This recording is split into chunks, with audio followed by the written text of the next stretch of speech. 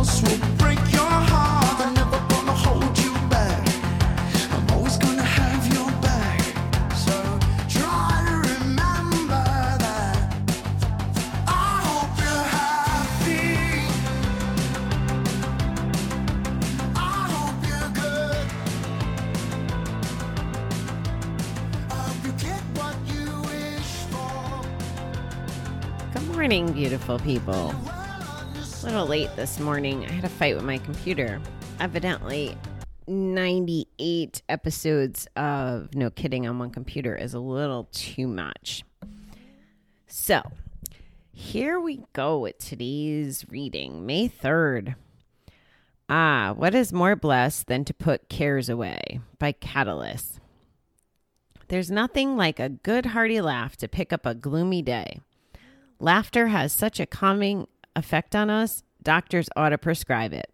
Take 2 jokes and call me in the morning.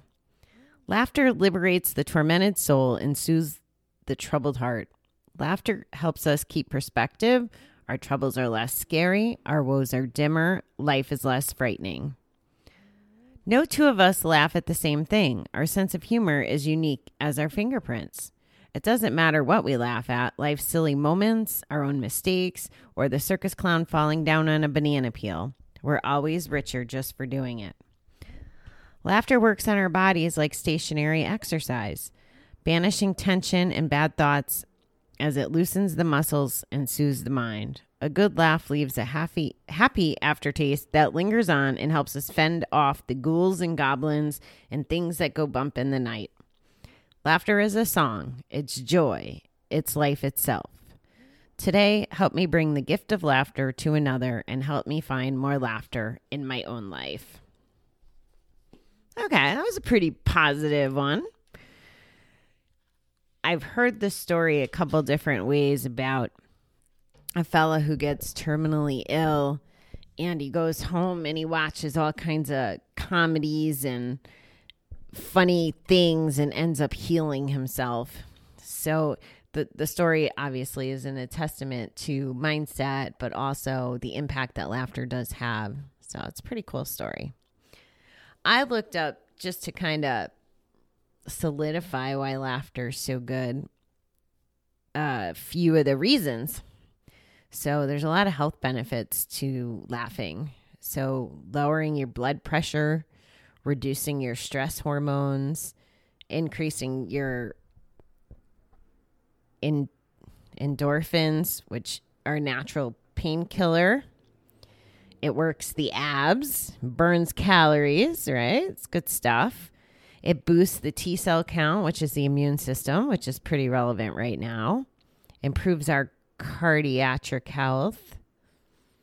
And then a little bit more in the recovery bucket.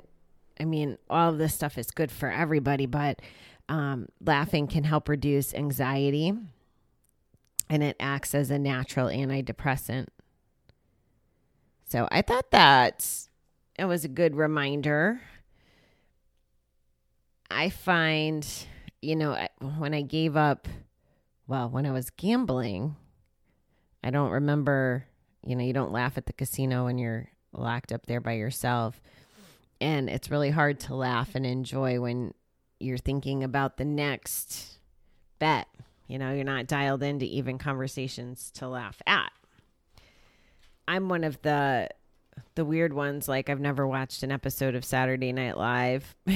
So I feel better since it said that our fingerprints are as unique as, or our sense of humors are as unique as our fingerprints, because I'm definitely in the minority. I think I've watched Adam Sandler movies, but all those other ones that people talk about I've not seen. The Hangover and all that stuff. So I guess for today's self-care item, we should think about laughing, whether it's putting on a funny movie or YouTubing a comedian. I find for me, the best laughing is those crazy moments. Like there was a point in the trip in Asia where we just got silly. It was the night that we were watching the bats come out of the cave. And it was one of those, we couldn't stop giggling. And it was I don't want to say inappropriate, but everybody was like in a quiet, zoned out place. And, there was 4 or 5 of us, and it was those belly laughs. And then, you're like, when you feed on the next person's laugh, on the next person's laugh, and, it just lasts for a while. Those are good ones. And they usually come out of nowhere. I do find that my sense of humor is pretty sarcastic and snarky.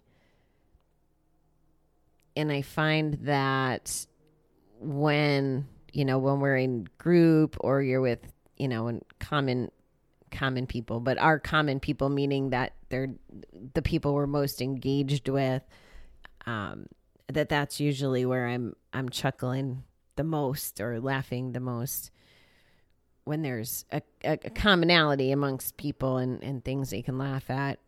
I think that the world has done a pretty good job. Most people I can see have put the effort into trying to laugh about Corona as a healing strategy and a coping strategy, instead of just drowning on the negative, whether it's the silly memes or the conversations about toilet paper, whatever that looks like. I think people have tried to balance it, and definitely with respect to being mindful about the seriousness of it, but knowing that we need to have a sense of humor, which is exactly how we should treat our addictions. They're serious, but if we don't start laughing and healing. When I was in treatment, and I really got to find it because it was so good, we watched a video, and it was like a stand-up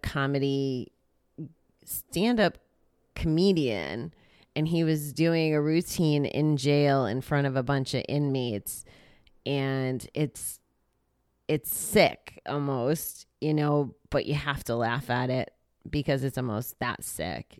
We did, when I was first starting the show, I was interviewing Paul from Recovery Elevator, and at the end of every episode, he does you might be an alcoholic if kind of thing. And I've never wanted to steal his format or anything. I just have great respect for him. But in the process of getting ready for his interview, I collected some of those from and I can't find them. I was going to share them with you. There were some good ones, a couple that I can do from heart. It looks like I deleted them off my phone, but I remember one of the guys say, you might be a gambler if you have jock itch from not leaving the table, for 2 days and not showering. You might be a gambleaholic if, and I've said this to you before, if you get mad about Dunkin' Donuts raising the price a dime, but you go and lose a week's paycheck, at the casino. Or you might be a gambleaholic if you pay 30% of the cash advance. You pay $50 to get $100 or whatever, kind of some of those extreme things. And again, it's not that they're funny from when they were happening or funny that they happened to us, but if we can come out of it stronger and laugh at it instead of, yesterday we talked about shame and guilt a little. I think that having a sense of humor about it is a much more healthy way to get past it and survive it and move forward. So there's a lot of value to laughing and having fun, I guess. I think they kind of go together. So do your best to laugh today, people. Tonight is my 100th freaking episode. I cannot even believe that. I have to keep track so that when I have the guest interviews slid in to the AM PM rotation, I can keep track. So that's how I know it's coming up tonight. So I feel like I'm going to have to come up with something really fun to celebrate this evening. So who knows what I'll come up with. Anyway, keep laughing. Have a good day. 75 in Schenectady, and I'm not flipping golfing. But I'm not going to be mad about that. where I was going with this is it's going to be hot, so drink your water. I haven't mentioned that in a while. So, all right, guys, I'll talk to you later.